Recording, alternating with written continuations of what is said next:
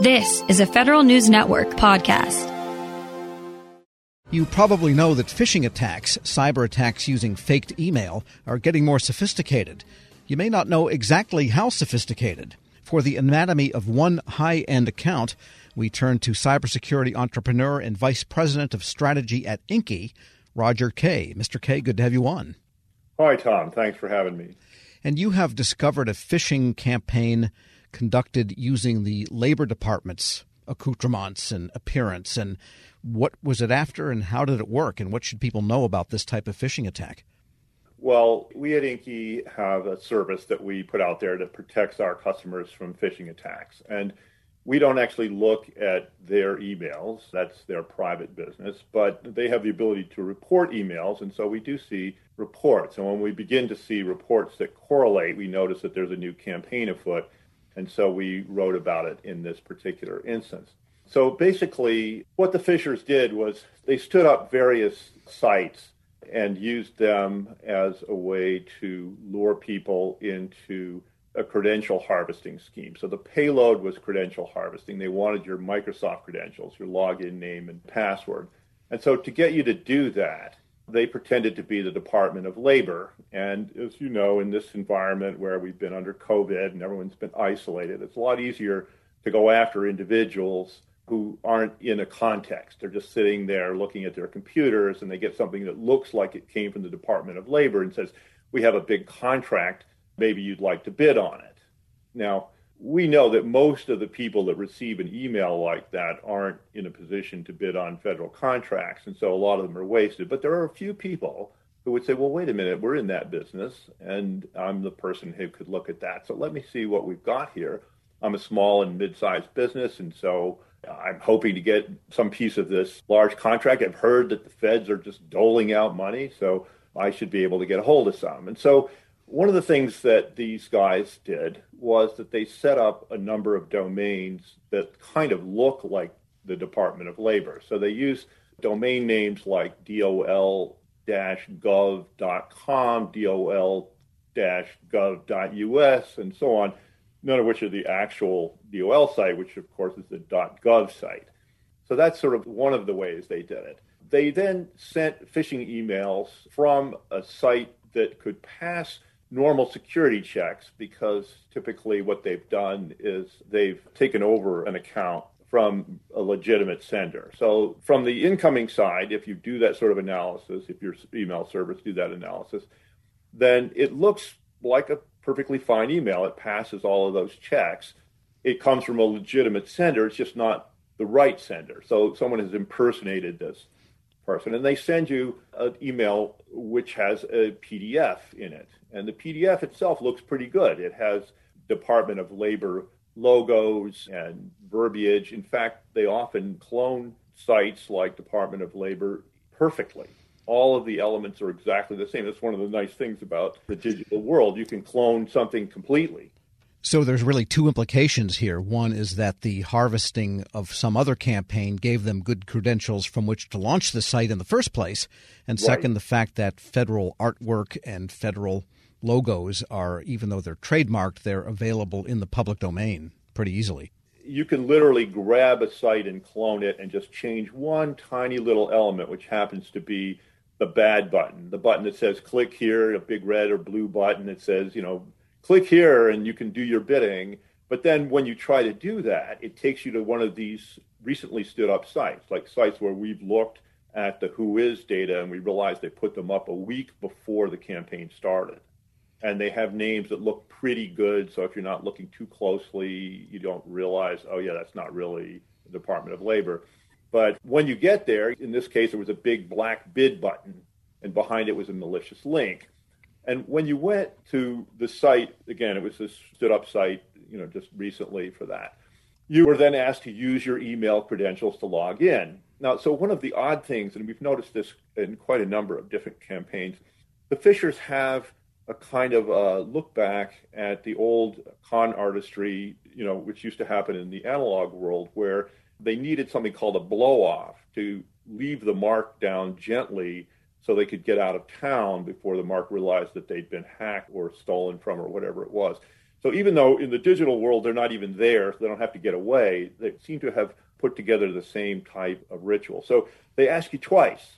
They say, enter your credentials, and you enter your credentials. And then it says, that was wrong. Try again. So when that happens, one of two things happens. One is either you confirm those credentials and they've got a sure copy, or you say, well, maybe it wasn't that account, maybe it's a different account, and you give them two. But then on the third go, they drop you into the real Department of Labor site. So all of a sudden you find yourself there looking at actual DOL, going like, I don't know, why am I here? And they're sort of wandering around in a dazed moment. However long that takes gives the fishers theoretically time to get out of town, even though they don't really need it. Sure. So the question is, does this have any danger to the Labor Department itself in some manner? Well, the Labor Department should be aware of it. And we often, when we see these campaigns, we try to get a hold of the impersonated entity to say, oh, by the way, do you know you've been impersonated? And maybe you want to look into this. But in fact, they have nothing to do with it. The sites are all impersonating them, and they come from somewhere else. So it's nothing the DOL has done wrong. So for the recipients of this type of email, will the DMARC architecture help, or are there any remedies that you can install to keep this from happening? Well, unfortunately, no. So the just vanilla email has some very simple things. On the outbound side, there's FPF, SPF, and DKIM. And DKIM basically is a cryptographic signature that says that this server is known publicly to be the right server.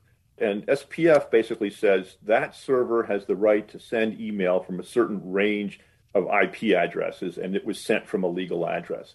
The DMARC side of it is on the incoming side, and so if you're a recipient, then your people should have stood up DMARC, and that examines the SPF and DKIM data as it comes in and says, yup, these are okay. Now, the problem with that is that it's very easy to pass those things. The bar is very low. So, if, for example, if someone takes over an account, or if they stand up a new account, a new email server under a new domain that has never been seen by anybody before, there's nothing wrong with it. So that server puts out good DKIM and good SPF information, and your DMARC reader will say, those look fine. So the answer really is you need phishing detection. And so the key to phishing detection is that it detects impersonation. So it says, can we figure out what this email is trying to be? Who does it look like it's coming from? Does it look like it's coming from the Department of Labor? Well, it does to us because we see logos that look like DOL, and we see language that says DOL, and so on. And on the other side, we can look under the hood and say, where did it really come from? So if it came from a machine shop in Kazakhstan, then we know that it's not under the control of the Department of Labor, therefore it must be an impersonation. So if you mark something as an impersonation, you can be pretty sure that it's a phish.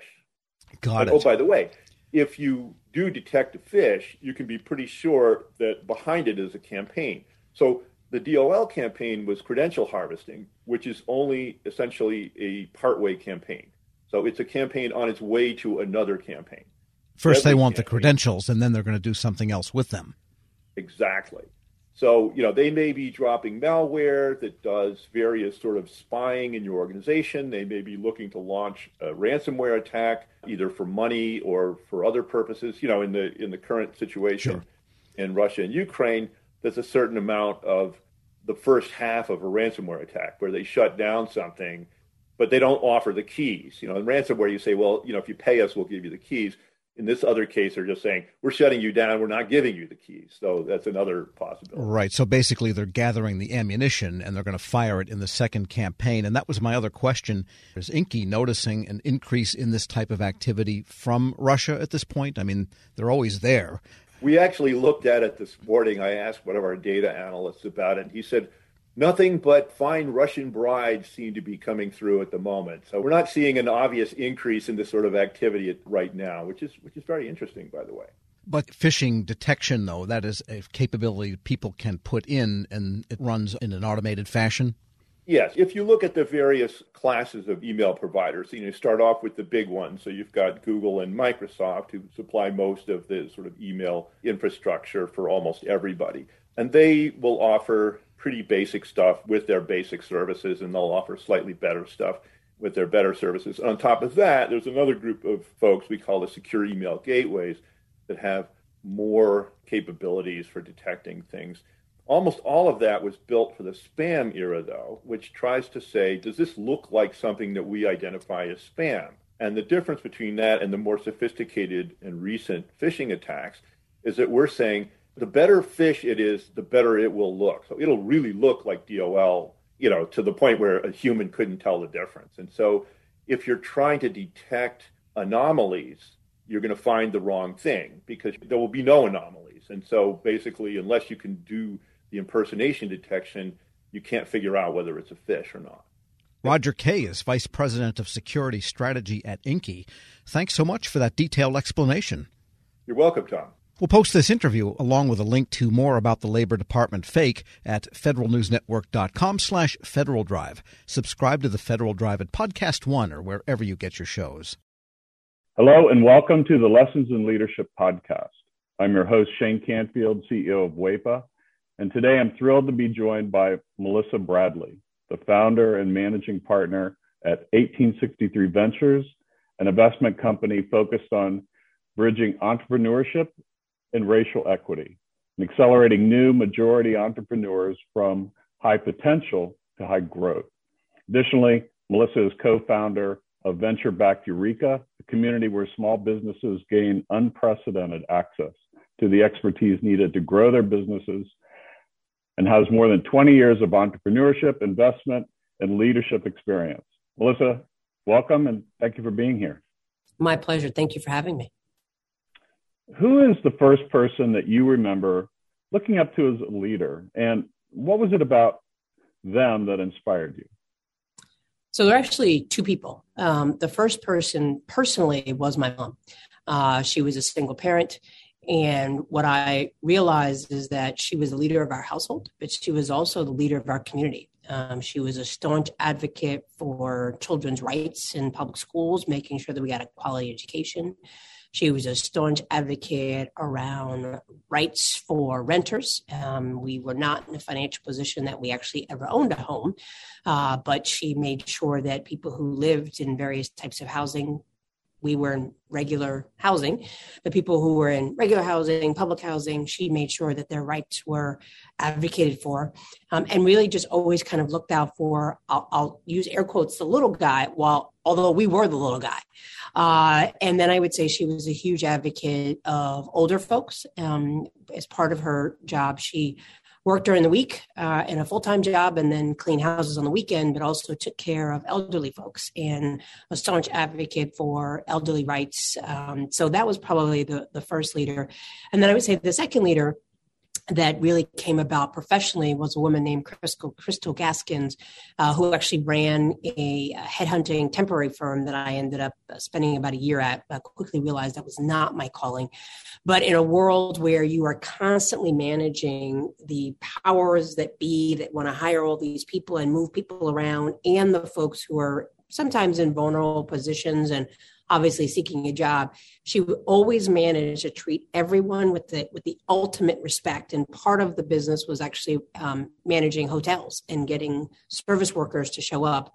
And that's a tough job, right? To try to motivate people who barely are getting paid enough under not great conditions. And so she taught me three things. She taught me how to be a motivator, and that recognizing leadership is not mandating, but motivating. She taught me that leadership is not just reporting up, but also reflecting and supporting those who may be underneath you from a hierarchical structure. And she also taught me that leadership was not about money, but it was about producing positive outcomes for whoever your customers were. And if you did that, then obviously the money would come. How would you describe your leadership style, and how has that developed over the years? I would describe it #work in progress. It has evolved over the years, I think, two ways. One, the more people I've been exposed to in leadership positions have certainly helped me pivot and make adjustments. And then certainly as my leadership roles have elevated, and probably as the more people I've been responsible for has elevated. Certainly being managing partner and founder of 1863 Ventures, we manage a lot of people. We have actually tripled our staff this year. And so we went from 3 people to actually 12 people plus and growing. And we went from a couple hundred members to almost 10,000 members. And that's a big deal. So my leadership style has evolved in terms of more people that I have reporting to me. I think I focus on autonomy. I'm very clear that my role is to help other people be successful. I do set very clear deadlines. I try to do a good job of kind of projecting what is the overall mission and vision, what are the KPIs and OKRs that we need to hit. And then I feel like I need to get out the way. I need not be a micromanager. I need to recognize, particularly since COVID, that people have kids, they have lives, they have ways that they know how they perform best. And so we now have people who work for me all over the world. And as long as we meet our deliverables, I don't need to know that you're sitting in a cubicle or sitting at your computer from 9 to 5. And that's because I've been at those 9 to 5 jobs where I literally had nothing to do, but I knew I was told I had to be in the office. And it just seemed like a complete waste of time. And so I'm really laser focused on outcomes and productivity and advancing the vision and mission, and not on what does it look like? Because I think successful work looks different for everyone. And then I would say more externally, as we now have grown to lots of members and we have a social media presence and I talk to people, I'm mindful that the probably the most important from an external perspective about my leadership is that I am mindful that I am modeling not just for myself, but particularly for other leaders, and particularly Black women and certainly gay Black women. There are not a lot of us. You mentioned that I'm a co-founder of Eureka, so I'm fortunate enough to be in the first 30 or so Black women that have been supported through venture capital, which is a sad statistic, but for a different topic. And so I'm mindful that people are always watching me. And I would say that certainly as a Black woman, people are always watching you, not always for the better and cheering you on, but waiting for you to make a mistake and slip up. And so I'm mindful that when I step into a room or I show up somewhere, I'm not just representing Melissa Bradley and my immediate family. I'm representing all of my members and potentially sending a signal effect of what other people are going to expect as Black women. And the final thing I would say that definitely has evolved since now that I'm over 50 is that I feel a much greater freedom to say what's on my mind than I did before. And I do that. I probably said what was on my mind before, but in a way that was reflective of my frustration and anger with the system. And now I say it with the level of calmness and the expectation that it's important that we are honest around what do Black communities experience, and to phrase it in a way not based on anger, but really using data. And so I would say I've consistently been a staunch advocate for Black and brown communities, but has evolved from being very reactive and saying, well, don't do this and don't do that, to saying, let me explain to you why I think it's important that we take this up, and really letting the facts drive the discussion. Some of that probably comes from the fact that I've worked in 2 presidential administrations, and we all know that just goes back and forth and oftentimes based on rhetoric and not fact. And having 6 kids in a world of social media, I think there's something, the art of conversation based on facts and data has devolved to opinions and pundits. And I think that's a challenge around leadership, because your job is not, in my mind, to convince people, but to inform people and allow them to make decisions for themselves. I saw you on a post with a Washington Post interview, and you were amazing. And it's interesting to listen to you describe what you just said, because I could see all of that reflected in how you responded there. And make one other quick comment about, as a company grows, WEPA is growing as well. And you are so spot on. We have, as leaders, we have to let go and trust those people that work for us and empower them to do their job, and then let them roll. And that's not always easy. This episode is brought to you by Zelle. Whenever you're sending money through an app or online, it's important to do it safely. Here are a few helpful tips. First, always make sure you know and trust the person you are sending money to. Second, confirm you have entered their contact details correctly. And finally, if you don't trust the person, or your recipient is rushing you to send money right away, think twice before sending money through an app or online. Grab a 30-day free trial of Live by Live Plus, and you'll get unlimited skips, commercial-free music, and all of the podcasts and live streaming events you can handle. Visit livexlive.com/podcast1 to learn more and start your free trial.